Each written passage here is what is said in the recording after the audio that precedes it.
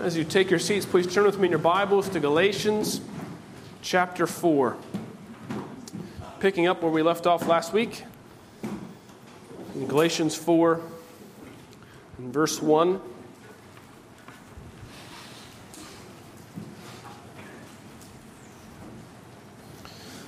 Beginning of Galatians 4, an especially rich summation of the argument Paul has been making so far in the book. Galatians chapter 4 and verse 1.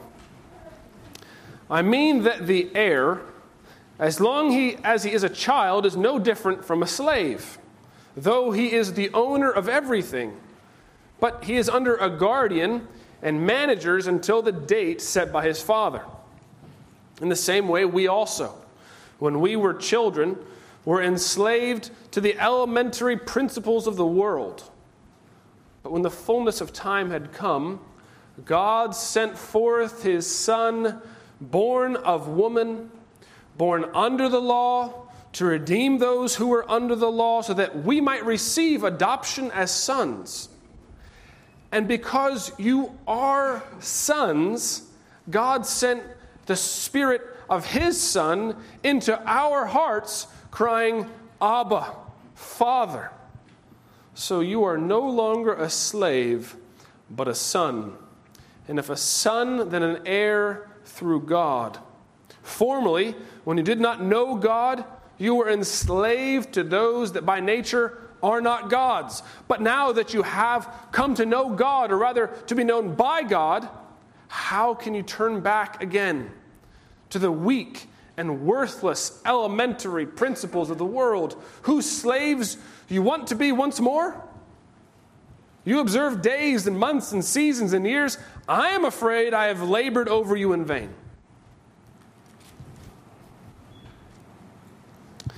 This last summer, I was able to join our children's choir in their end-of-the-year special trip to Summer Waves in Jekyll Island. It had been a few years since I'd been to a water park. Enough years that I had some vague memories of having fun in the lazy river and fun in actually swimming against the stream. Like thinking that would have been an enjoyable thing. I must have been in middle school. Last time I was in shape enough to be swimming well enough against a stream to make any progress. I'm not sure what my memories were, but now going as an adult with my own children, going against the stream of the lazy river was not fun at all. It was a different experience. But so often making progress in the Christian life, growing in our sanctification, our Christ likeness, living a life consistent in discipleship and the following of Christ, feels like we're going against the stream, like we're sailing into the wind, like we're climbing up the mountain. The world, the flesh, and the devil are all against us, pushing against the progress we would make. Perhaps you have had this experience of trying to make progress in the Christian life. Perhaps you have indulged in destructive ways in the past, dealing with some kind of negative emotion. Perhaps there's anxiety or loneliness or discouragement, and you've turned to some other kind of food or drink or inappropriate images to soothe or to salve the soul, to deal with the negative emotions. And perhaps you have at one point made progress in changing that pattern and trying to turn from finding peace and rest, rightness with yourself in those destructive ways, and you've made progress and you find freedom in Christ. And yet perhaps you know how those temptations are always there nagging at you. Every time you're lonely again or anxious again, there's the temptation to reach for that thing that you know leads to destruction, but does give a little hint of respite from the desires or from the negative emotions. You might think in some ways that the Galatian churches, under the influence of false teachers, have returned to the way they had been dealing with their weak and weary souls. They had lived lives before Christ. They remembered a day very distinctly. They didn't have the fresh living water of Christ to slake their souls. When they had to turn to law-keeping and to their own righteousness and their own religiosity to give themselves some right standing, some peace in their own heart. And as life has gone on in the Christian life and in following Christ, they have been pushed back. They have backslidden into old ways. Ways of being justified before God and before one another that come through works righteousness, law-keeping, the old Jewish or pagan religion.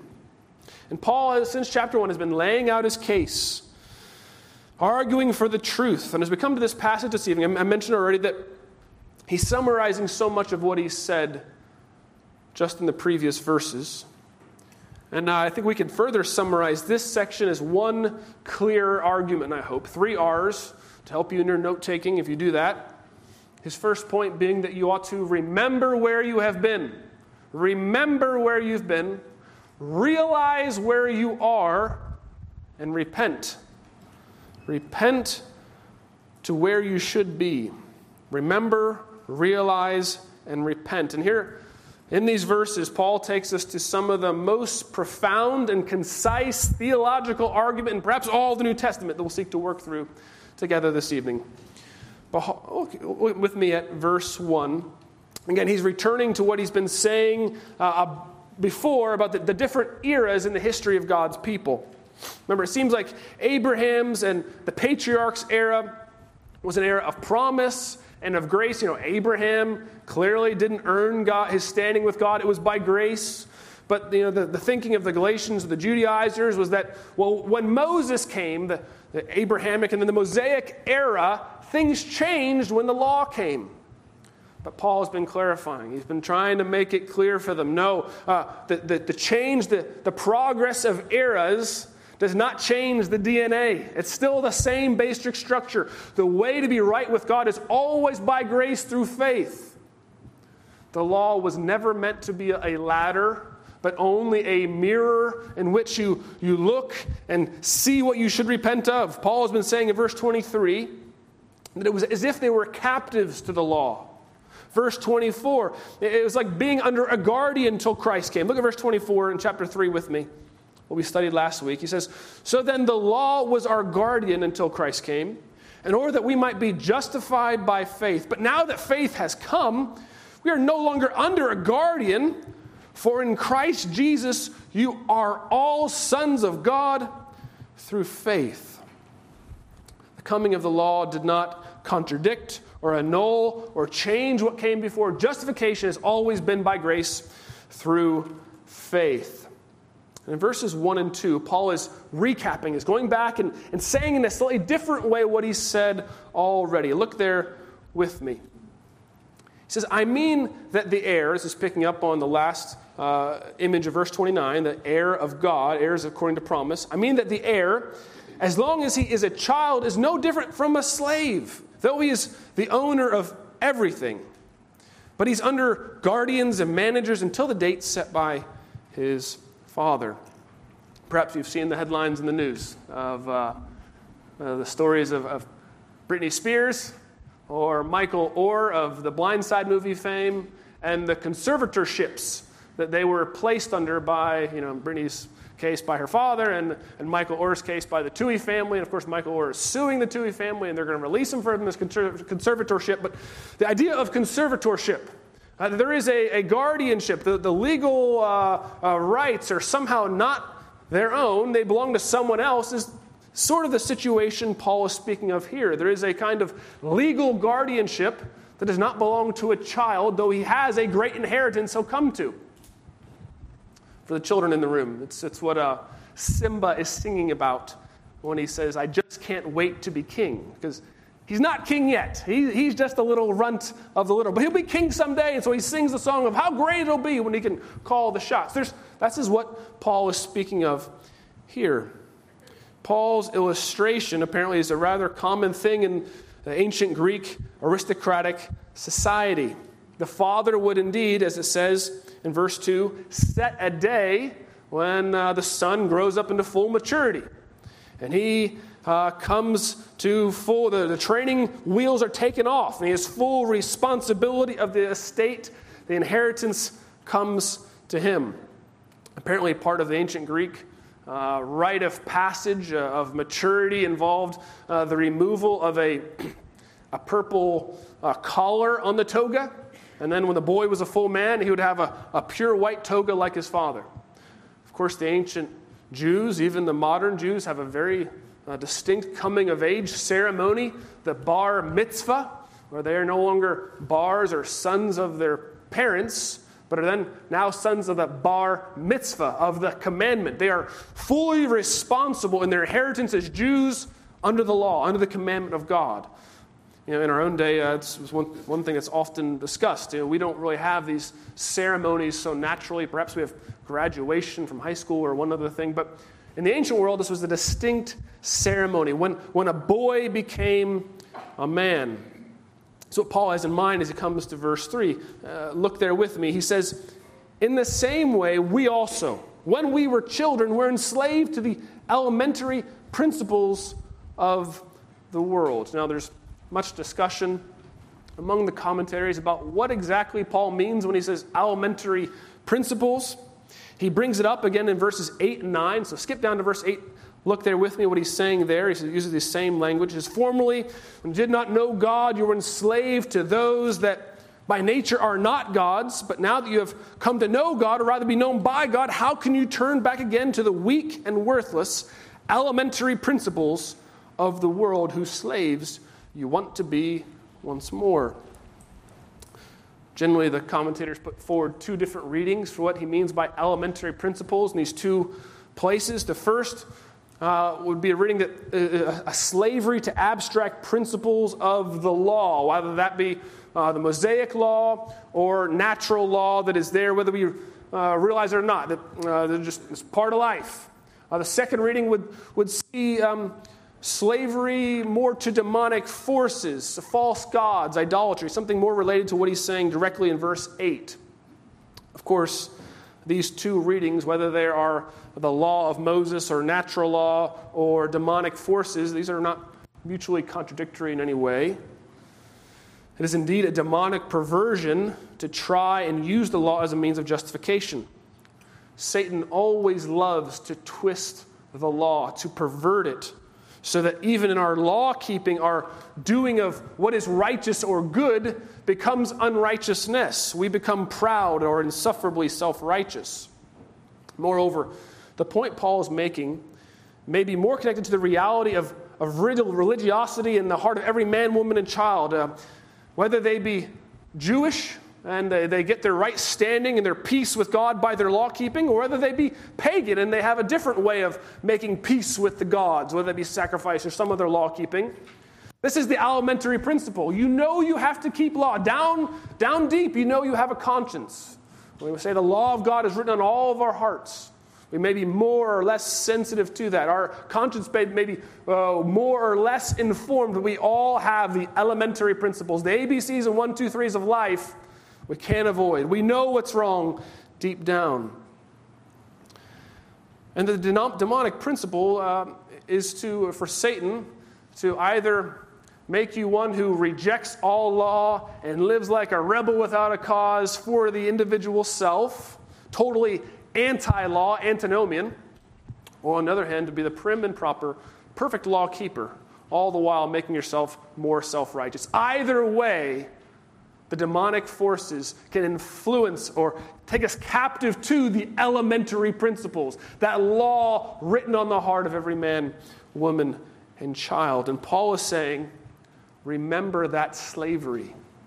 Remember what it's like to live like that, where you're fearful. You're never quite sure where you're standing. You're insecure with God. You're insecure in your own heart. You're insecure with your family and friends. You're always wondering, have I broken the law? Have I offended them? Have I offended God? There's no peace and security and rest as a son of God whose favor you can't lose. No, the old way of law-keeping, of keeping the law, either lends to insufferable pride, total rebellion, or a life of insecurity, a kind of slavery and captivity to it. No rest, no peace, like Lady Macbeth, unable to wash her hands, on the treadmill of trying to keep up with the standards around me, at school, at work, in the home, plagued by the guilt and shame, not ever able to match up to the level needed for acceptance, not quite fit enough pretty enough, athletic enough, smart enough, friendly enough, rich enough, always longing to be justified, to be at right standing with myself and with my peers and with God. This is the captivity of the law. Paul says, do not forget, but remember that. And then Paul takes us from remembering of what we were and where we've been to now who you are. Realize who you are. He's going to show us, realize what has happened and what has happened to you and for you. Look at verses 4 and 5. But when the fullness of time had come, God sent forth his Son, born of woman, born under the law, to redeem those who were under the law, so that we might receive adoption as sons. Apparently, my parents took me to the Philadelphia Art Museum when I was a boy. I don't remember anything from the inside of the museum. I remember running up the steps in the front like Rocky. But the actual seeing of the masterworks by Van Gogh or Caravaggio or whoever famous painters are in there, I had no appreciation for, no real interest in, and no memory of. And indeed, verses 4 through 7, this section can feel perhaps at some level like you're a kid in an art museum. These are perhaps nice words, perhaps familiar words you know from Christmas time. But if you go to an art museum later on, once you have an education, once you're a graduate student, I got to go back and see things I will never forget. Behold and appreciate the images, the artwork on the wall that were seared into my mind. You need a guide. These verses here need a guide. Each phrase, you might imagine, as a kind of masterwork. There is so much of the Christian religion formulated in such a tight space. Every phrase is worth our slowing down and appreciation. So that's going to be the attempt. In the next few minutes, I'm going to walk the halls of Galatians chapter 4 and try to show you phrase by phrase the things you ought to know and to see and to appreciate about what Paul is formulating here, why these words are so deep. We'll work rather quickly, so I hope you'll keep up with me. The first phrase is there in 4a. But when the fullness of time had come, pleroma ton chronos. Pleroma is an important word, a Greek word in the New Testament. This shows up all over the place when Paul is explaining the relation of the Old Testament to the New Testament, and especially the coming of Christ. It's a way of summarizing really what all of the Jewish Old Testament religion had been. The true religion had been always a looking forwardness, a basic obsession with waiting. The whole of the Bible is about it, if you think about it. Whether it's all the how long, O Lords, throughout the Psalms, whether it's Abraham waiting for a son, or Israel for liberation from Egypt, or liberation from the Promised Land, or liberation from exile, for another Davidic king. It's the longing of all the prophets, all the hopes and desires never fulfilled. The whole Old Testament, right, is waiting, looking, longing for the fulfillment, the pleroma, the fullness that would come in the coming of a seed of the woman who would crush the head of the serpent. Genesis 3:15. And all time indeed was set. The fullness of time had come politically. It was the Pax Romana, the Roman peace. There was political relative peace. There were Roman roads so that the gospel missionaries could go out. Not only was there political fulfillment, there might say there's cultural fulfillment also. The lingua franca, Greek language spread by Alexander the Great. Hellenistic culture made the world united in one way or another. We might say not only politically fulfilled and culturally fulfilled, but also missionally the table is set. The Maccabean revolts and the Jewish diaspora had spread Jews all over the known world, which will, of course, end up as missionary spots for the Christian missionaries like Paul to go to and preach and set up camp. So the whole table is set. The time is fulfilled by the sovereign, providential working of God, all things together in the plan of God. The fullness of time, even the fulfillment of time. The second phrase on our tour says, God sent forth his Son. I hope you see the profundity. He didn't make a son. He didn't anoint a son. He didn't choose a son from a list of options. No, he sent one forth that was already with him. He sent forth his Son. That is, there is a kind of claim to a pre-existence here. And of course, this is bedrock Christian doctrine of how the New Testament relates to the Old. Who Christ is. John 1:1, the very first concept John must press upon you. In the beginning was the Word, and the Word was with God, and the Word was God. The Word, the Logos principle, in the Greek philosophical tradition, the summary of all wisdom that relates to Genesis 1, the in the beginningness, that relates to Proverbs chapter 8, the wisdom word personified in the beginning, creating with God, the wordness who is in the beginning. What is Genesis 1 about? The creation by speech, by the word of God.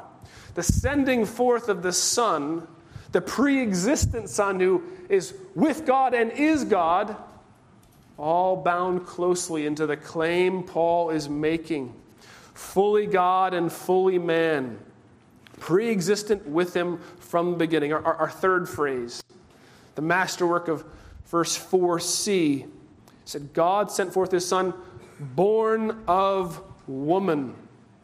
So essential is this truth that we confess it each Sunday morning in the Apostles' Creed. Born of the Virgin Mary. He's neither appearing to be man, just really God behind a skin cloak, nor appearing to be God. He's not really God, but he seems like it. Nor is he a kind of mixture of the two things, nor is he kind of a split personality. No, he is paradoxically, defying all logically, both 100% man and 100% God. He is God incarnate. God, the infinite, eternal, unchangeable one, through the mystery of the incarnation, enters the finite and temporal and the flesh of man. That's the claim. Eternal Son of God, sent, born of a woman. Why? For the all-important thing of being able to be the representative of those who are born of women, all mankind, becoming the man. It's no small thing when Pilate ironically says, behold, the man, the representative man, the one who is born of woman. Fourth phrase, he's building his argument. He's reminding us, helping us to realize all that God has done, all the truth that's come to pass. Verse 4d, born of woman, born under the law, so that we might say he is a representative who is a full covenantal participant. The covenant of works under which Adam is born into, under which we are all born into as soon as we take our first breath, so Jesus Christ is born into a covenant with God that is broken. Jesus, born of a virgin, born under the law, is not fallen, is not broken. He then goes on to keep the ceremonial and moral law to its fullest extent, fulfilling all the requirements for blessing. And moreover, not only actively fulfilling all righteousness, keeping all the Ten Commandments perfectly, every second of his life in his head and his heart, but also taking upon all the curses as the representative, passively fulfilling all righteousness, taking on the wrath of God as one who is under the law. The blessings and curses of the old covenant law, of all that's in Genesis, all that's in Deuteronomy, all that's repeated for each of the generations of Israel. Jesus takes himself under the law to fulfill the law. Fifth phrase. Each of these, of course, deserves a sermon. Each of these is a kind of iceberg, only the very tip showing. Fifth phrase, verse 5a, to redeem those who were under the law. That is, what had happened in Eden.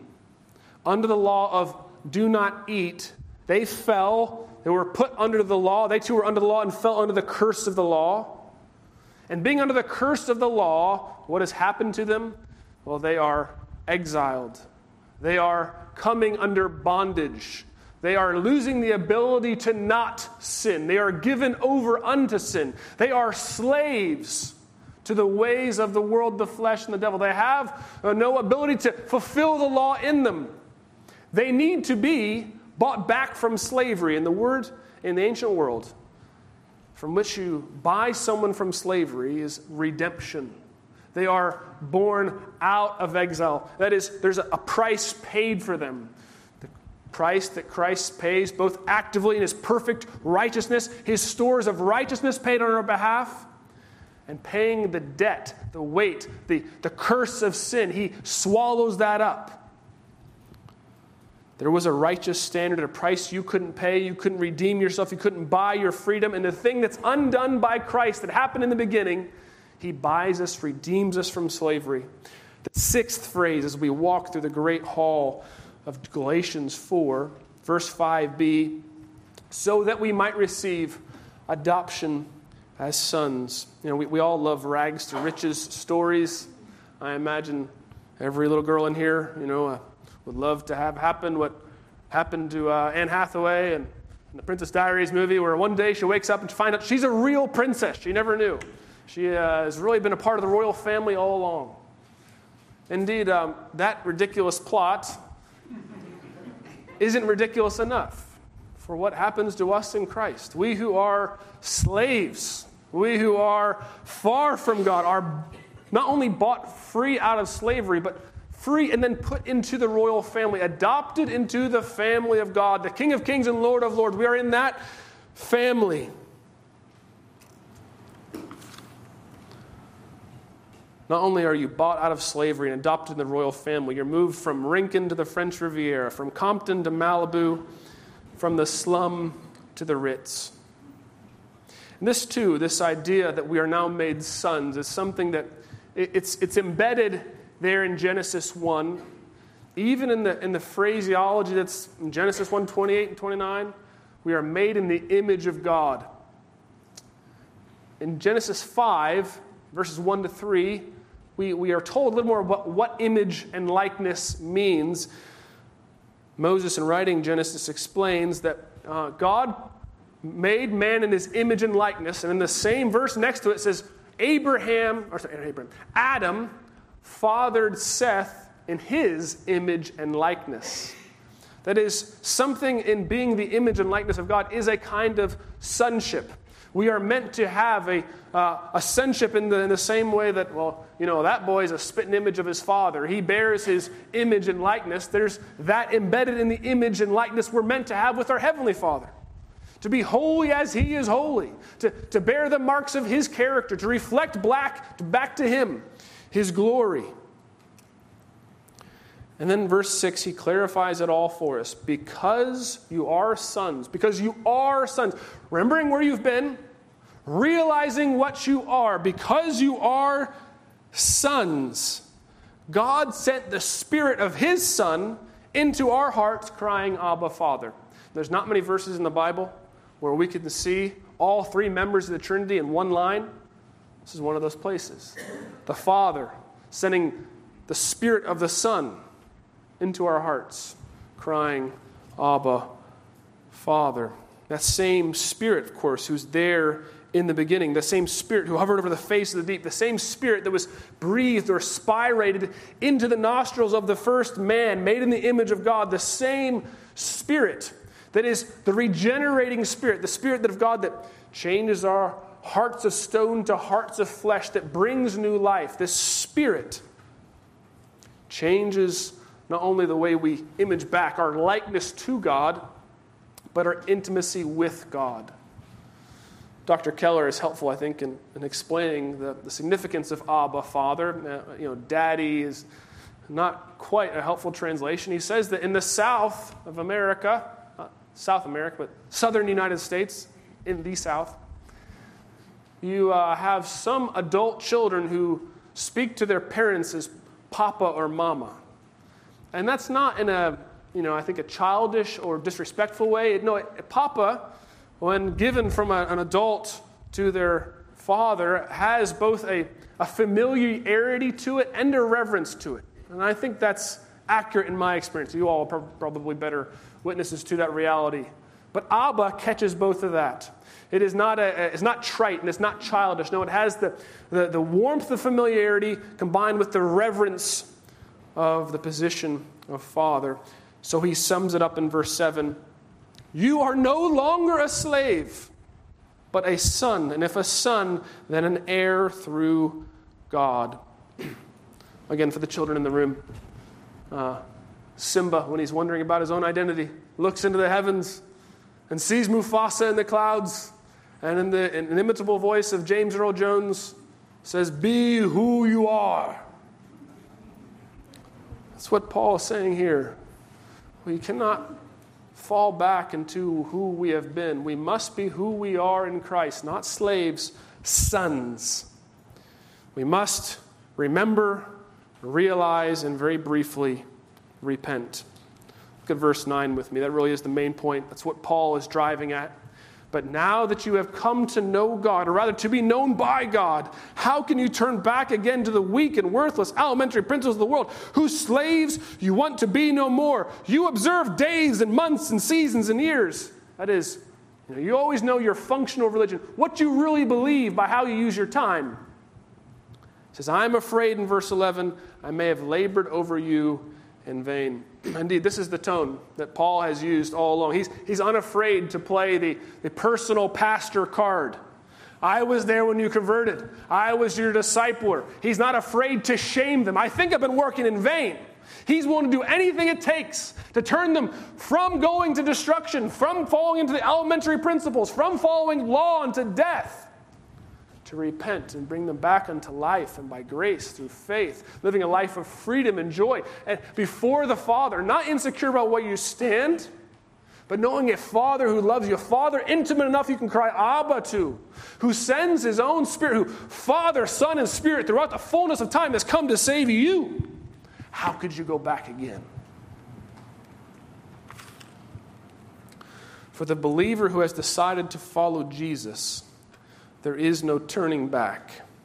Though none go with me, no turning back. Though none may follow, no turning back. Remember the slavery that you've been in, the running of the rat race of life. Realize the freedom you have tasted in Christ and repent. Turn to him even in this very moment. Let's pray together. Our Father in heaven, I pray that we would see with clarity the antithetical nature of living according to the ways of the world, the elementary principles of trying to live a life that matches up to the expectations of even my own self or the world around me, the expectations of a certain amount of achievement, a certain neighborhood to live in. Father, help us to be continually repentant of the natural way we get blown along by the current of life, falling in again to works righteousness. Help us to realize who we are and to be who we've been made to be by the power of God throughout history, even to this moment. We ask in Jesus' name, amen.